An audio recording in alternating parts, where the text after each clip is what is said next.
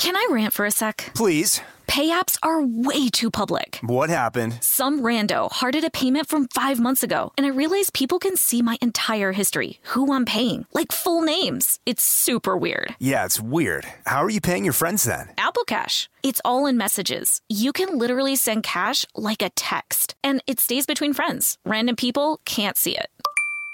Did you just pay me $1 on Apple Cash? Shh. Services are provided by Green Dot Bank. Member FDIC. Terms apply. This episode is brought to you by PNC Bank, who believes some things in life should be boring, like banking. Because boring is safe and responsible, level-headed and wise. All things you want your bank to be. You don't want your bank to be cool or sexy. Sexy is for 80s hair bands, not banks. That's why PNC Bank strives to be boring with your money so you can be happily fulfilled with your life. PNC Bank, brilliantly boring since 1865. Brilliantly Boring Since 1865 is a service mark of the PNC Financial Services Group, Incorporated. PNC Bank, a National Association, member FDIC.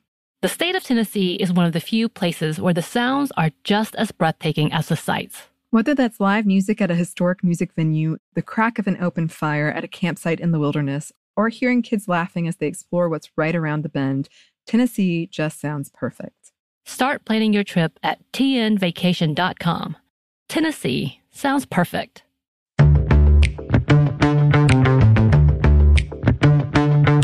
Hey, this is Emily. And this is Bridget. And you're listening to Stuff Mom Never Told You.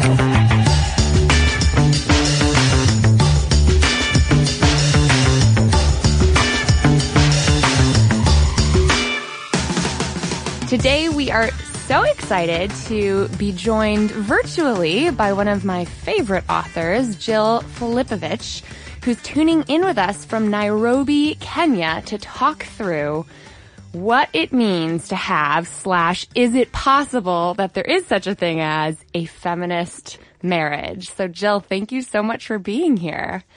Thank you so much for having me. So Bridget and I have some wildly different experiences that we're bringing to the table on this one, in case our listeners didn't already preempt that.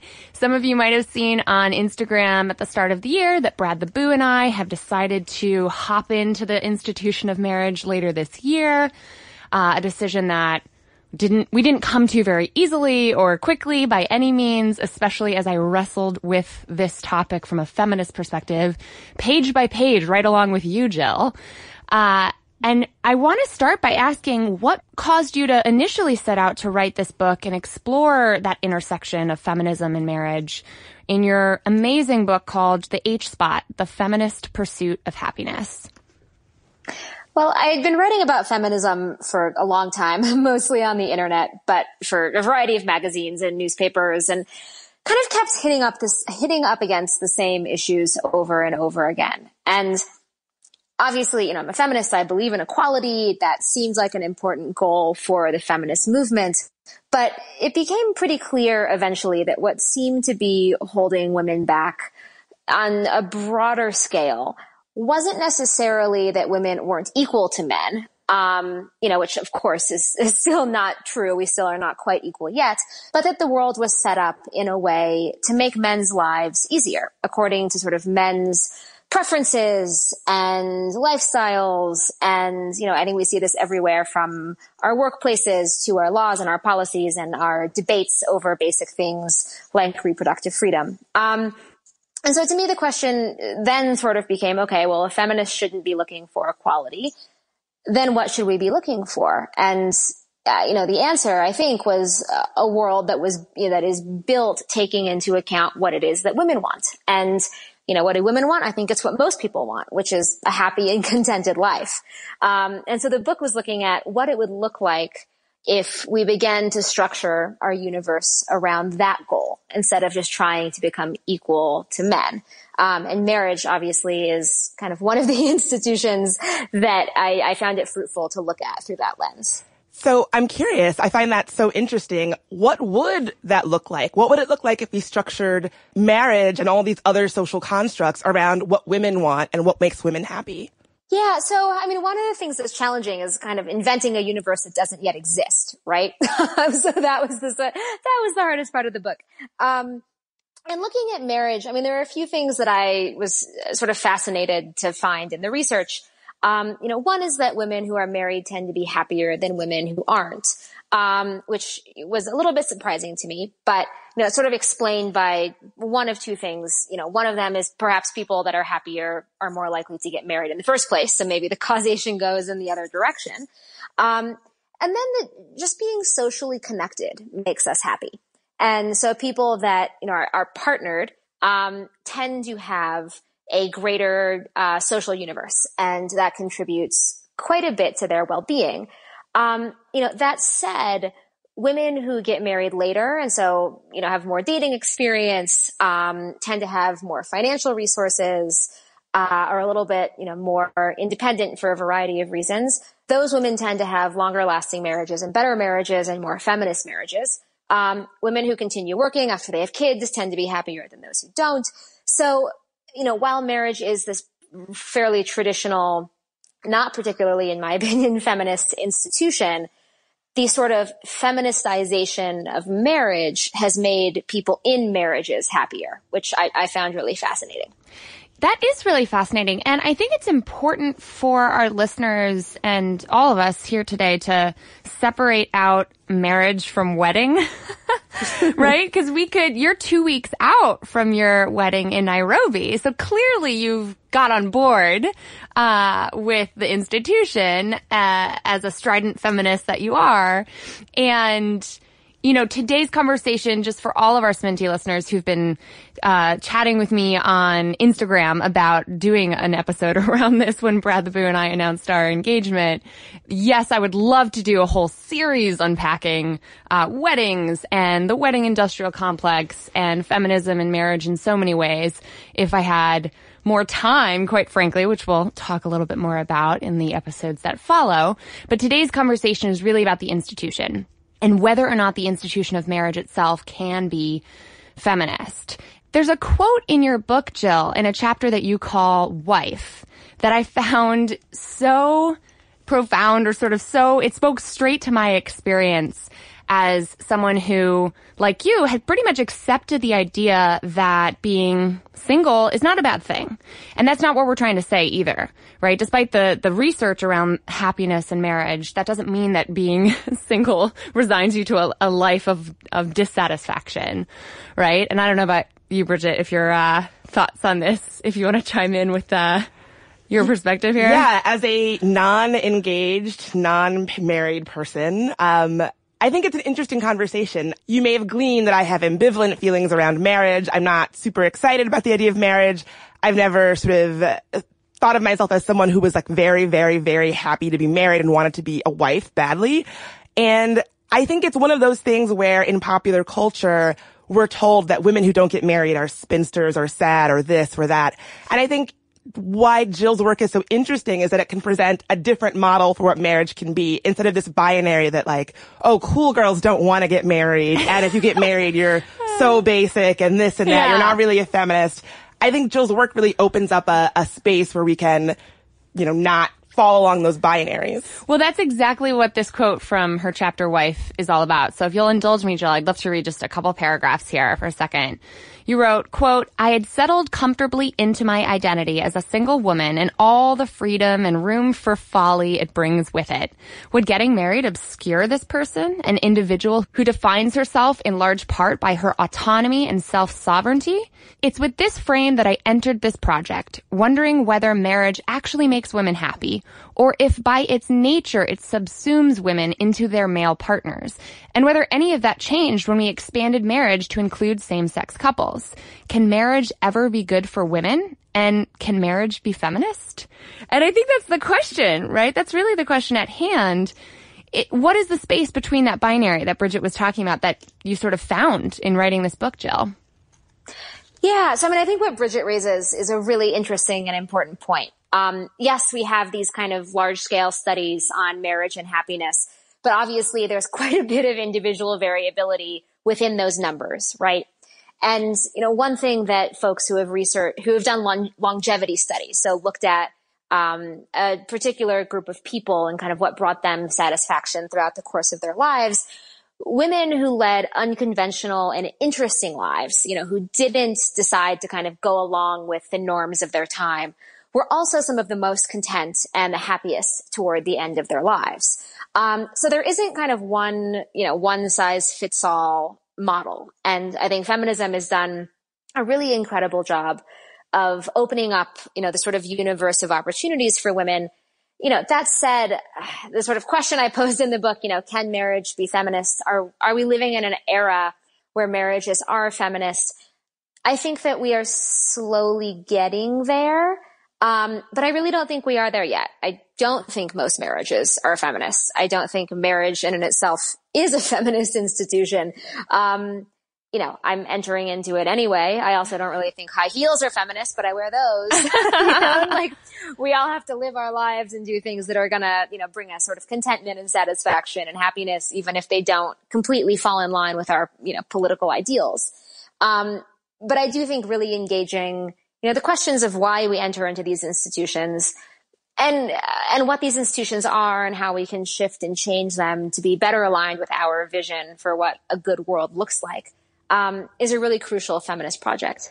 So Jill, I just want to tease out something that you said just a moment ago. So women who live unconventional lives, perhaps dedicated to their craft, their art, their passion, who don't get married, you're saying that they actually also report being happy toward the end of their life. So if I decide to go the route of being the single kooky aunt who travels and writes and lives alone and has a life full of other things that do not include a spouse, I could be just as happy as my married friends. Is that what you're saying?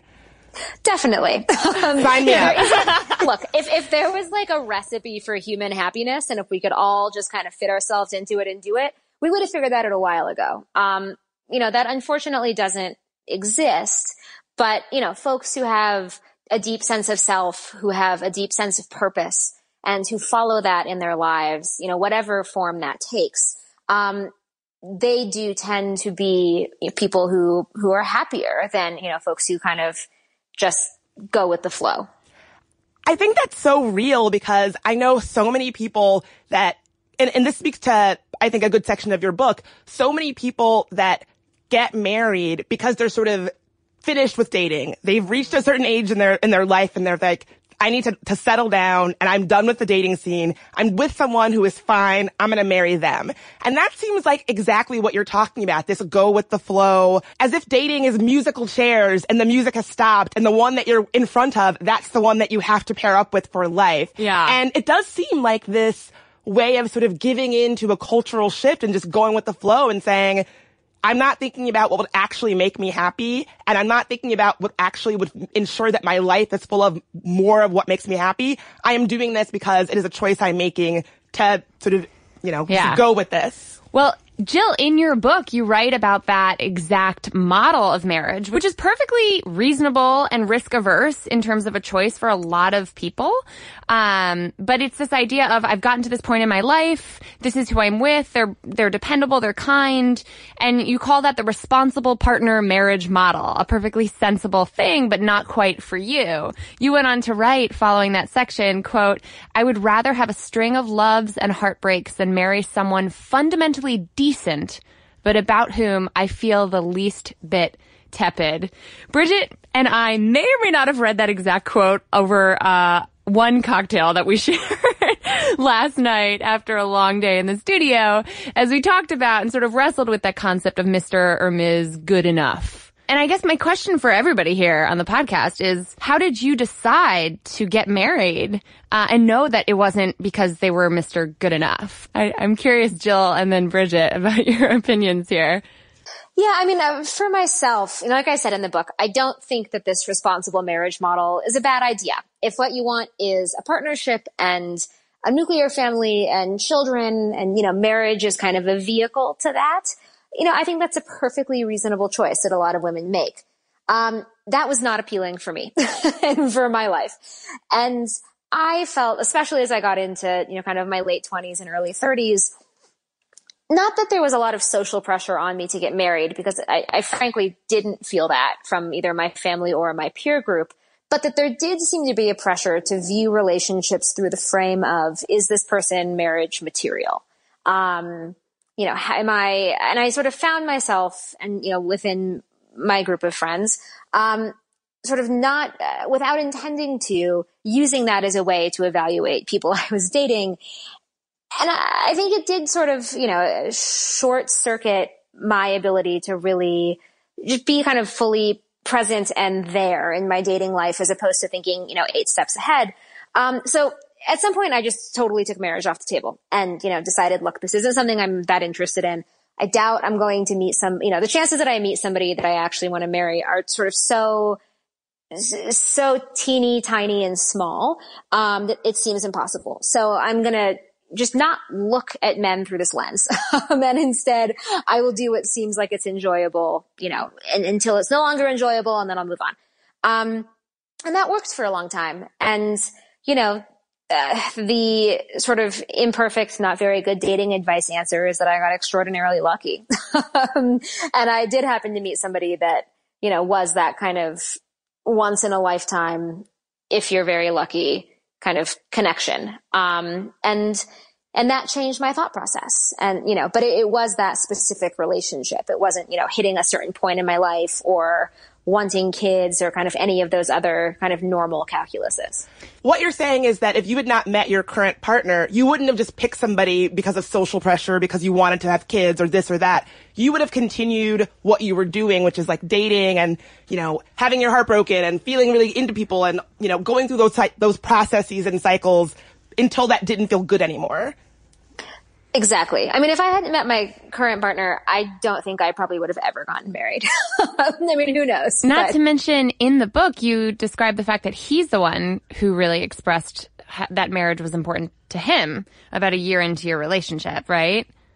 Right, exactly. That's very similar to what happened to me. Just out of curiosity, how did he make that case? Because knowing Emily, I know that your book kind of sold her on the idea of marriage. So I'm kind of curious, if we follow that thread back, how did your partner sell you on that idea? Yeah, I mean, it was something we talked about for a long time. You know, it was definitely not like a decision that was made overnight. There was no like surprise, you know, proposal. It was a very much like very talky kind of thing. And, you know, I think the way that we sort of eventually came to the decision to do it was this idea that this relationship is really extraordinary, really special, and that we wanted to be family. You know, that he certainly already felt like my family, but marriage is kind of the pathway to formal recognition that we have in the culture that we live in. And that, you know, the relationship felt special enough that we wanted it to be sort of socially distinguished from, you know, sort of other girlfriends and boyfriends we had had before. And, you know, again, perhaps marriage is an imperfect vehicle for that. But it's what we have. And, you know, the idea of getting to choose someone to create this deep, lifelong commitment with, you know, is totally terrifying. But, you know, when it's someone who you want to kind of take that leap with, it's also really exciting. And, you know, after several months of talking about it, I got to a point where I think we both felt really excited and really good about, you know, this exciting challenge.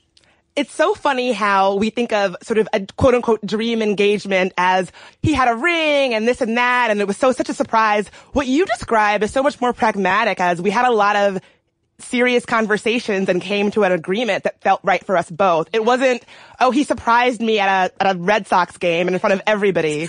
Yeah, that's one of the freakiest parts of the whole marriage tradition that we were not into at all. And Jill, I'm like feverishly nodding over here as I was while reading your book, because your experience spoke to me in that you didn't have much trepidation about thinking about your life with this person, which is kind of how I felt about Brad the Boo. We just sort of calmly knew that this was an amazing partnership, that we wanted to keep leveling up together, you know, keep winning at life together like teammates. And I remember him stating, you know, I really don't like it when my friends get married and say, well, it was no big deal. Like, there's nothing changed, nothing different about us now that we're married, because marriage meant something really meaningful to him. And I was like, whoa, what do you mean by that? And, you know, that spun out years worth of conversation to the point where I wrestled with the institution because it does have a pretty patriarchal past, and said, okay, can we come up with an alternative? And I think over the course of the last year, I read many books, actually, and had lots of conversations, but yours was kind of the straw that broke the camel's back because I couldn't come up with a good alternative. Like, we could not figure out any other way to demarcate how we felt about this relationship. So like we're making it our own. We're retrofitting it to work for us.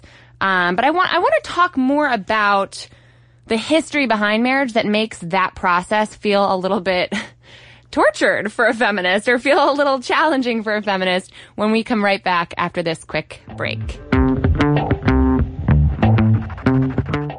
Can I rant for a sec? Please. Pay apps are way too public. What happened? Some rando hearted a payment from 5 months ago, and I realized people can see my entire history, who I'm paying, like full names. It's super weird. Yeah, it's weird. How are you paying your friends then? Apple Cash. It's all in messages. You can literally send cash like a text, and it stays between friends. Random people can't see it.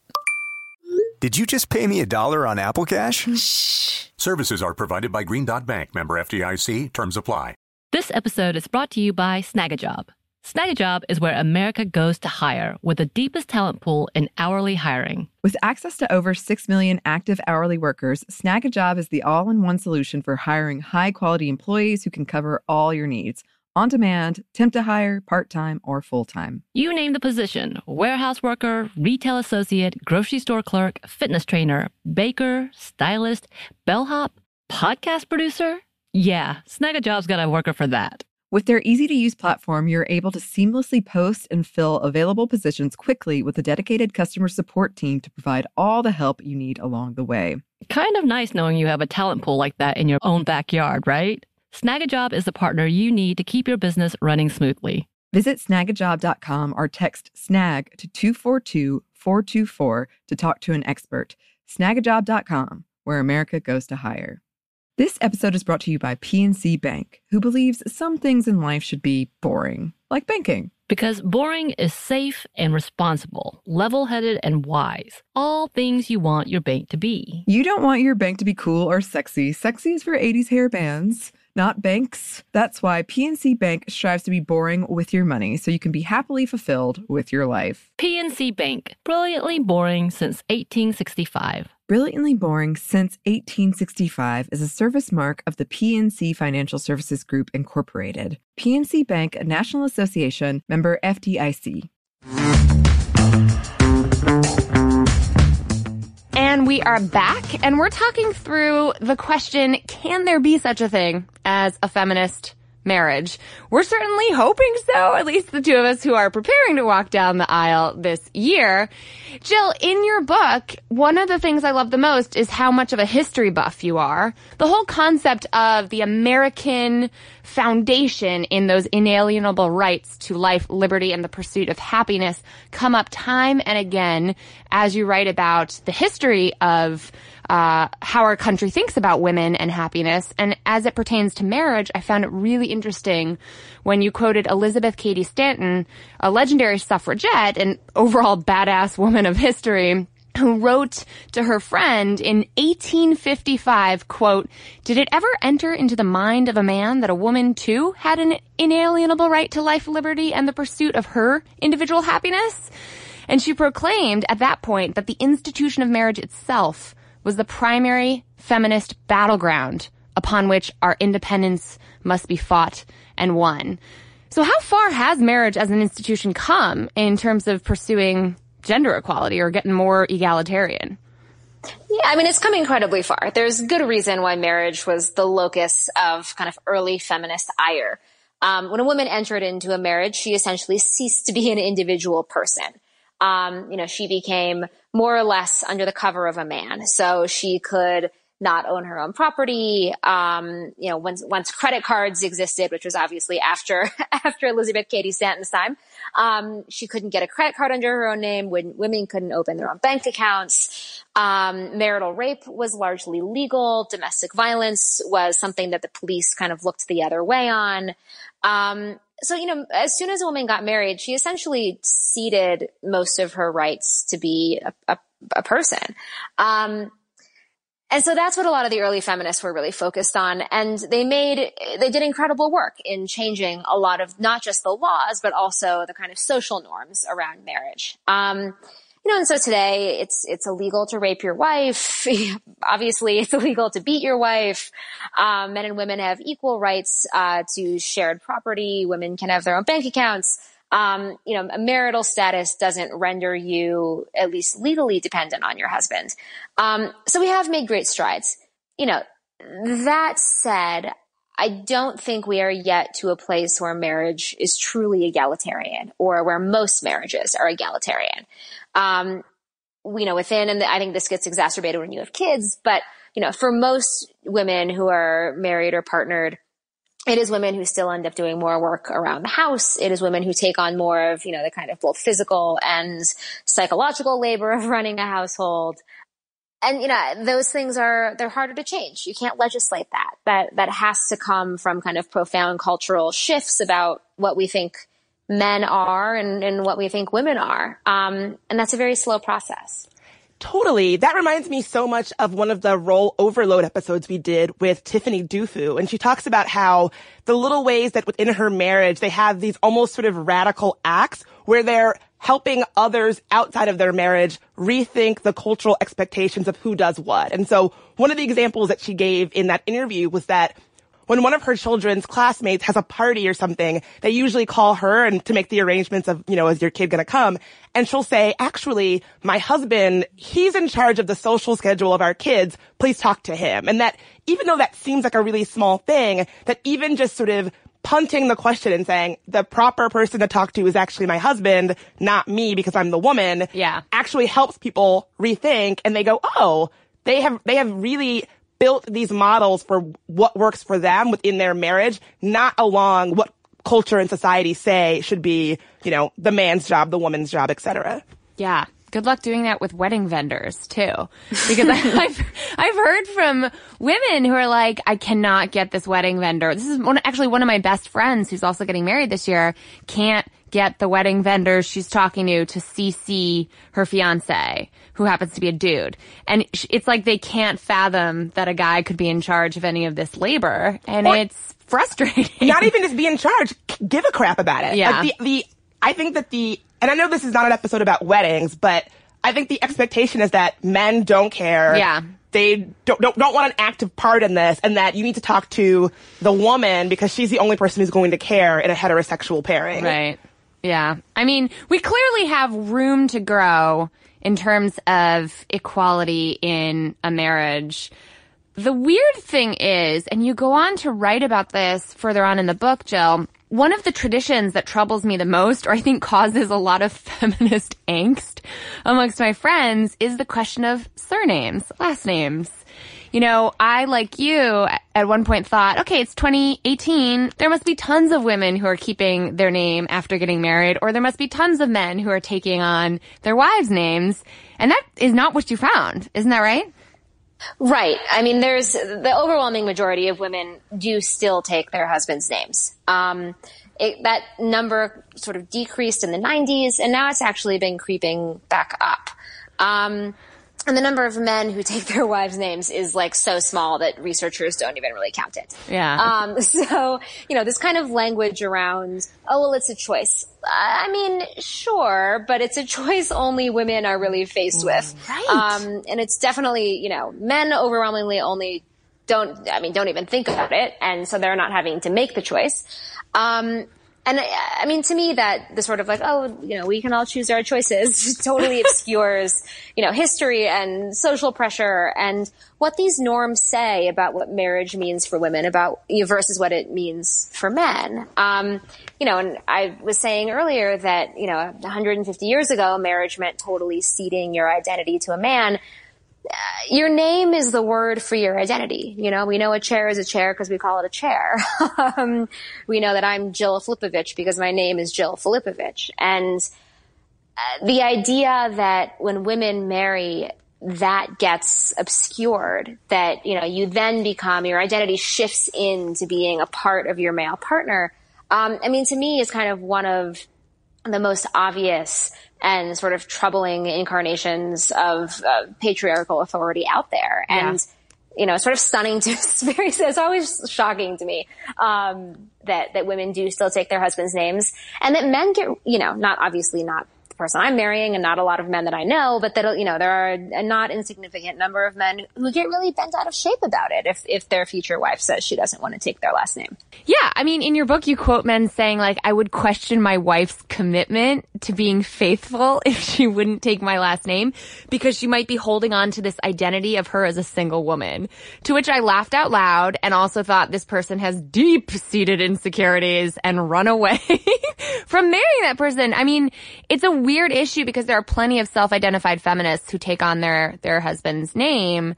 What are you planning on doing? I'm planning on keeping my name, my last name, especially in the age of Google, which is another argument that Jill makes in the book. My name is associated with all of my professional accomplishments thus far, and I have no interest in rebranding myself.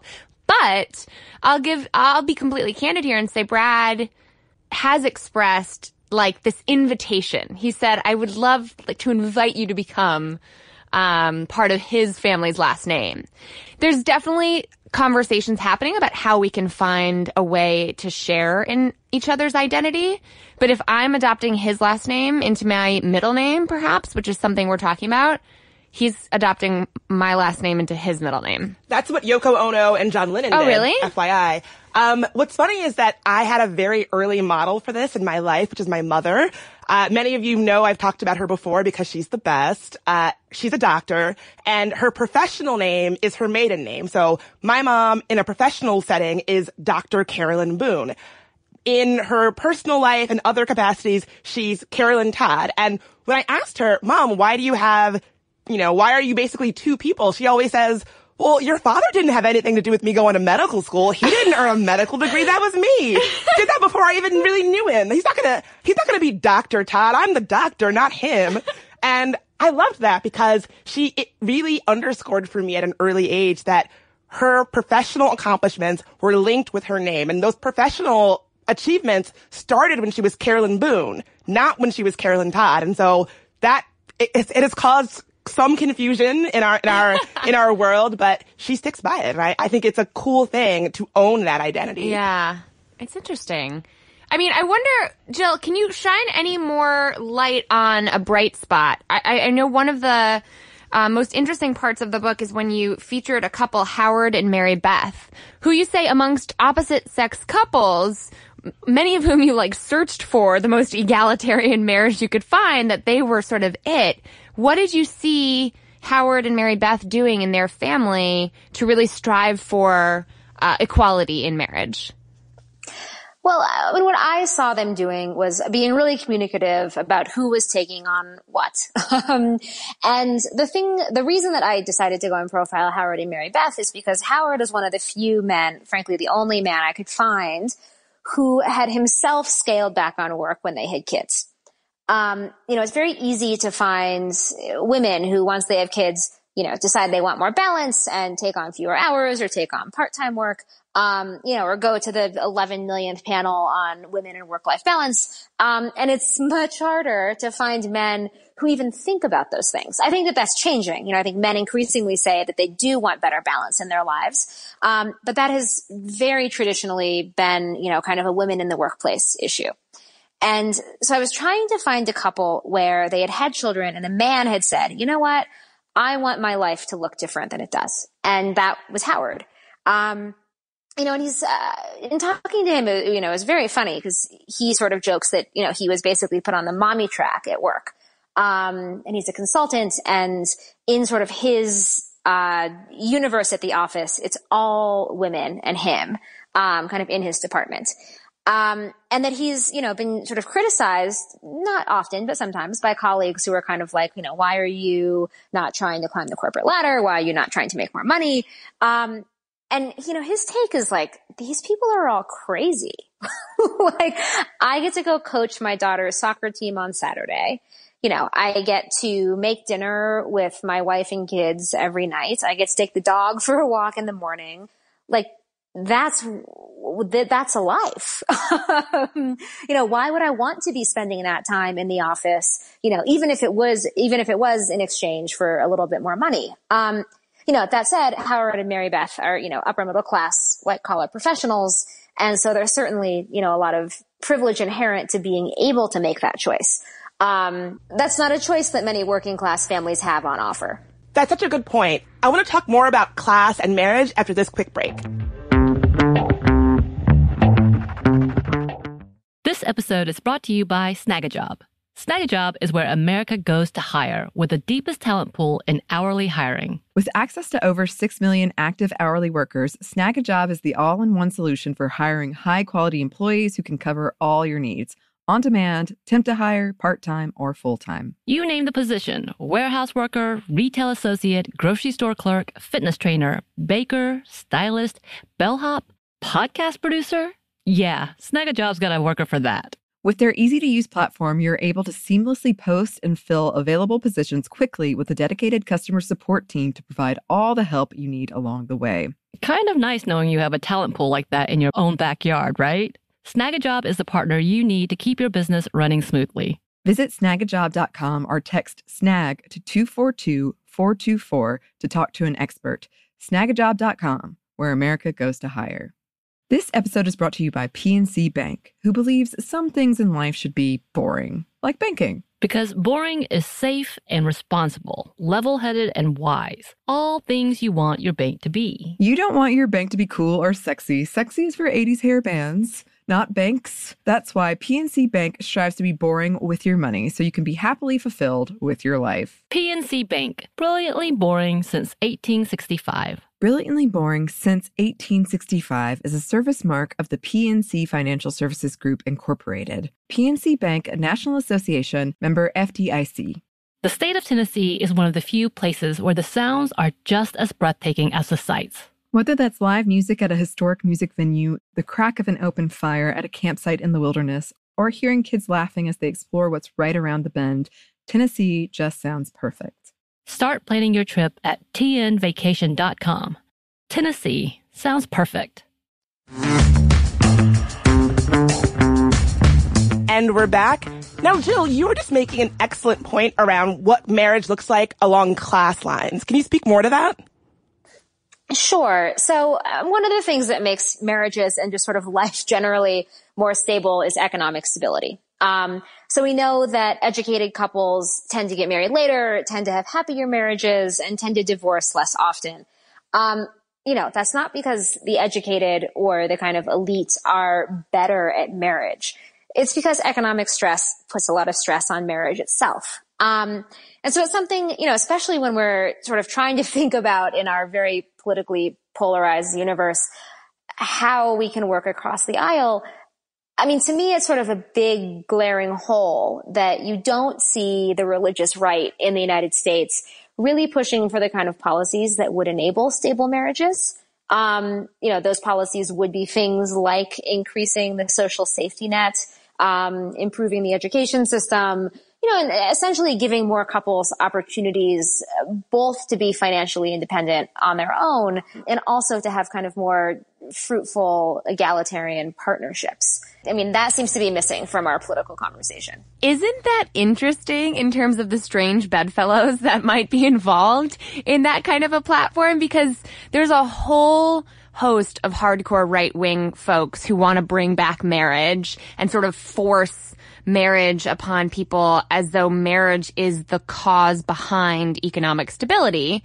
And then, of course, there's a whole bunch of liberals and economists who would say we need to give people a stronger social safety net so that marriages can flourish with less economic anxiety that makes, marrying a man who was displaced economically in the Great Recession, who, for whom trucking and logging and all kinds of industries like mining are no longer pathways to a stable middle class life anymore, for whom, their economic stress becomes a burden on a lot of women who are weighing whether or not to marry this person who might be a financial drain on their families, right? Like, it's a weird crossover from very right-wing family values, I put that in air quotes, politicians who want to sort of push marriage, and the economists who would say, yeah, but in order for marriages to flourish, we need people to have stronger stability and access to a safe middle-class life.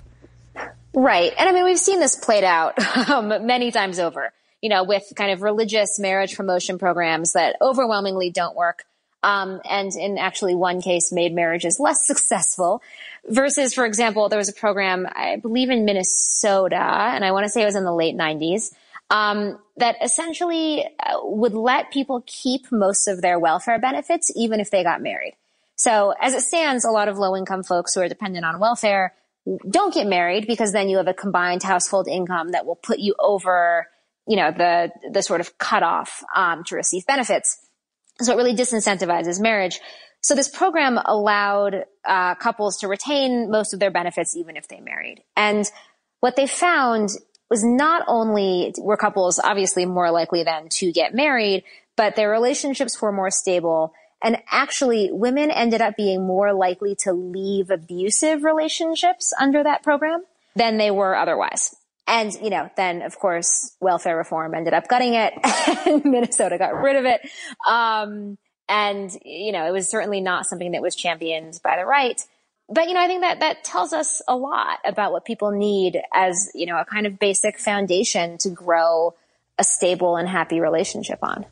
It's also a reminder that personal choice is not the only thing that impacts marriages in this country. Yeah, I think we so often, and Jill, you've alluded to this in this interview and in your book, I think we so often think that these things are just choices and it's all personal and it's just do you, whatever you want to do. And we obscure the fact that oftentimes they have very real non-personal grounding, whether it's, legislation, law, economics.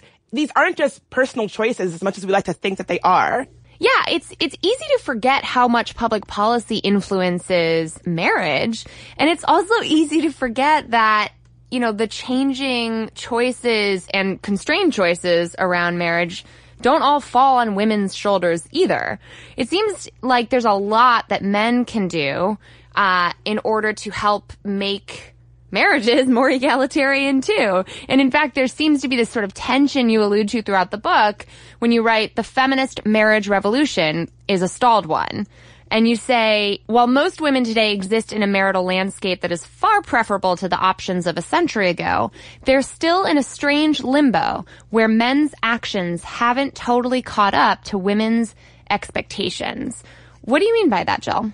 Well, there remains a pretty significant gap in who feminism has really influenced. So, for example, there's been several studies out of Harvard Business School looking at what business school students expect their relationships to look like. And, what they find is that men and women, pretty much both say that they expect to have equal partnerships. But then when there's a follow-up question of, well, what if that isn't possible? Whose career takes a backseat? Men mostly say, my wife's career takes a backseat. Always surprising. And mine takes a front seat. Whereas women are more likely to basically say, well, we'll have to figure out some way to work that out. We'll trade off, we'll do something. And it ends up being men who are right. It is overwhelmingly women's careers that take a backseat, even when the couple kind of goes into the marriage intending it to be egalitarian. And those choices, can feel very personal, and they certainly are, but obviously they're also influenced, both by public policy and also by workplace discrimination. And, the fact that there's a reason that, perhaps 10 years into a marriage, your husband is making more money than you and, holds a higher position. And you kind of feel like you're treading water. And so it just makes more sense for you to be the one to scale back. I've heard that story so many times from friends who say things like, oh, we have a child now and my job was just paying for childcare, so it just didn't make financial sense for me to keep working. Don't you hate that argument though? Because, and I think you addressed this directly in your book, Jill, the argument suspends the potential for any future career of that woman, as though that's the earnings cap on her entire career, not to mention her potential for future promotions or what opportunities she's going to be missing out on by not staying in the workforce, or underestimating the very challenging on-ramp back into the workforce. Exactly. I also want to highlight something else from what you just said, Jill, which is this idea that I think a lot of men go into marriages thinking, I'm this awesome feminist ally and I'm going to have a equal partnership marriage, blah, blah, blah. But then when you actually look at what that entails, whether it's making a career sacrifice so that your partner can work or doing more around the house, sometimes they're not actually prepared to take on the actual responsibilities that come along with an equal partnership, whether that's, sacrificing your career for your partners, doing more around the house, whatever that looks like. Oftentimes I think people can just say they want to have an equal partnership, but not actually have an equal partnership or put the work in to make an equal partnership possible. Right. Yeah. I mean, I think a lot of men, will say, I want an equal partnership. And what they mean is, I'm perfectly happy to marry somebody who works outside the home, who pulls her own weight, who sort of, she does the work to make herself equal to me. I don't know that there's always a lot of self-reflection on, what do I have to do to make this relationship function, including scaling back at work, including, Emily, one thing that you were saying about childcare, even the idea that childcare expenses are measured against a woman's income, right, and not the whole family's income, is kind of indicative. I mean, I hear that all the time too. Like, daycare is almost as much as I was making. Well, I've never heard a man say daycare was almost as much as I was making, so I quit my job. It's a family expense and the kids are both of yours. So it does seem a little absurd, that even in quote unquote egalitarian marriages, it's still women who are either kind of financially or physically charged with taking care of the children.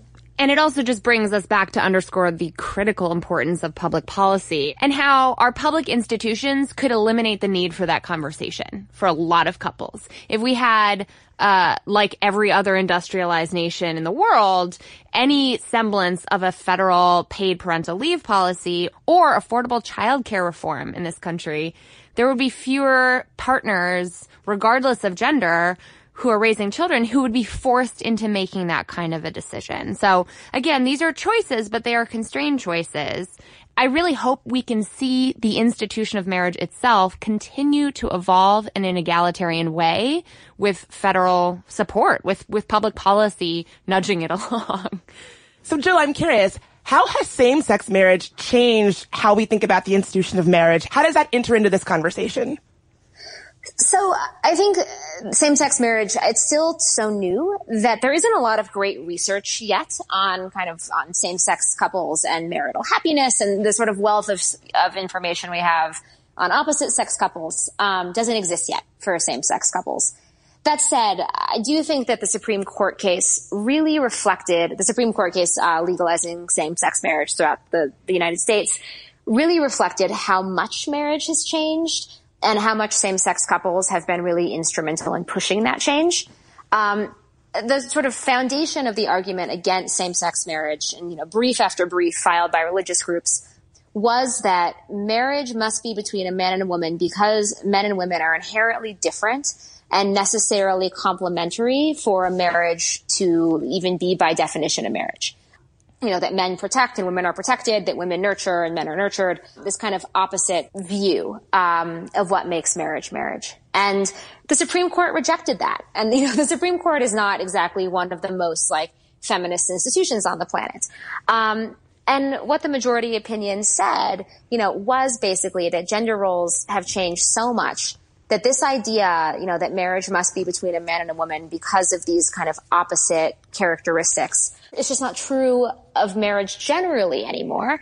And, so how can we say that same-sex couples shouldn't be able to partake in it? That is discrimination.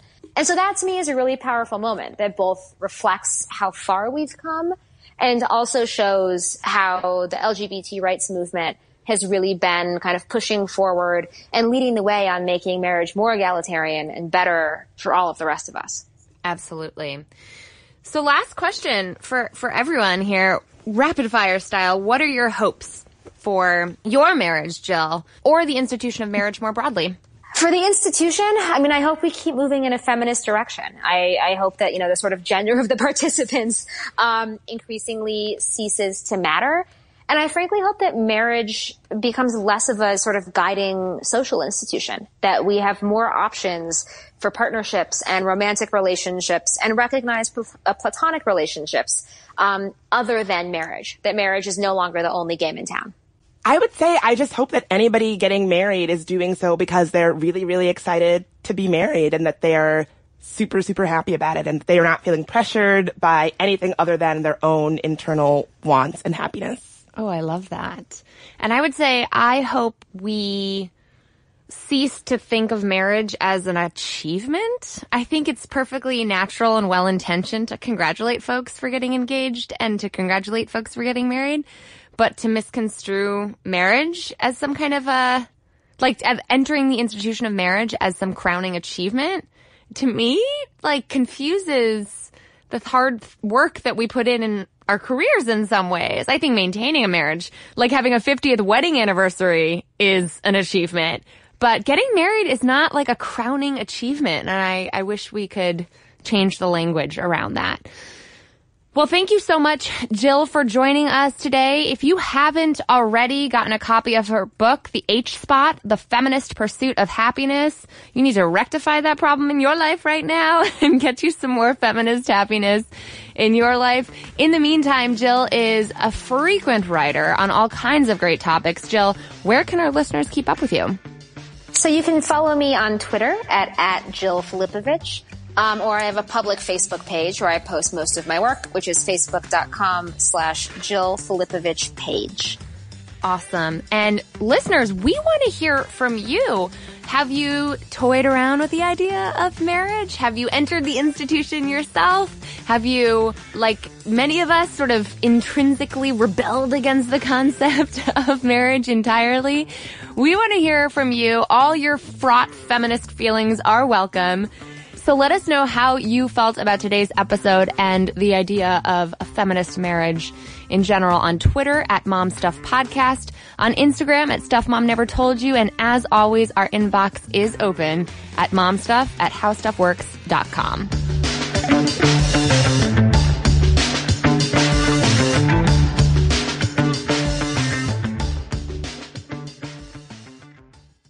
This episode is brought to you by PNC Bank, who believes some things in life should be boring, like banking. Because boring is safe and responsible, level-headed and wise. All things you want your bank to be. You don't want your bank to be cool or sexy. Sexy is for 80s hair bands, not banks. That's why PNC Bank strives to be boring with your money so you can be happily fulfilled with your life. PNC Bank, brilliantly boring since 1865. Brilliantly Boring Since 1865 is a service mark of the PNC Financial Services Group, Incorporated. PNC Bank, a National Association, member FDIC.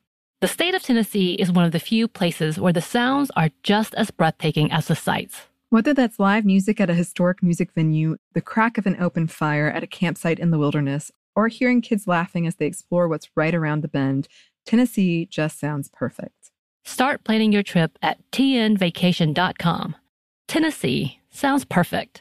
Managing your diabetes just got easier. The powerful new Dexcom G7 lets you see your glucose numbers on your compatible watch and phone without finger sticks. And because Dexcom G7 is the most accurate CGM system, you can be confident in your food, exercise, and medication decisions. And all those decisions can lead to big results, like more time in range and lower A1C. Get started at Dexcom.com. Dexcom data on file 2023. If your glucose alerts and readings from the G7 do not match symptoms or expectations, use a blood glucose meter to make diabetes treatment decisions. For a list of compatible devices, visit Dexcom.com/compatibility.